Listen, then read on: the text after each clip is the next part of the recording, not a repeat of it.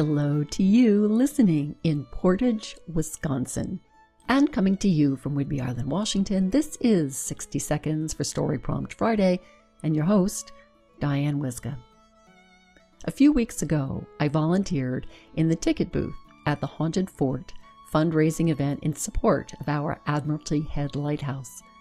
An older fellow with a young boy came to the ticket window.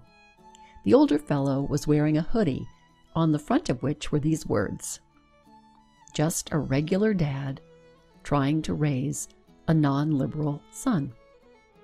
Of course, there was no opportunity to ask this dad, "Tell me more about your hoodie. How did you come to have it?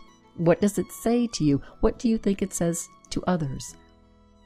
As my mom would have said, this place will be a lot quieter when Diane is gone, but I really was curious about the story he might have shared with me.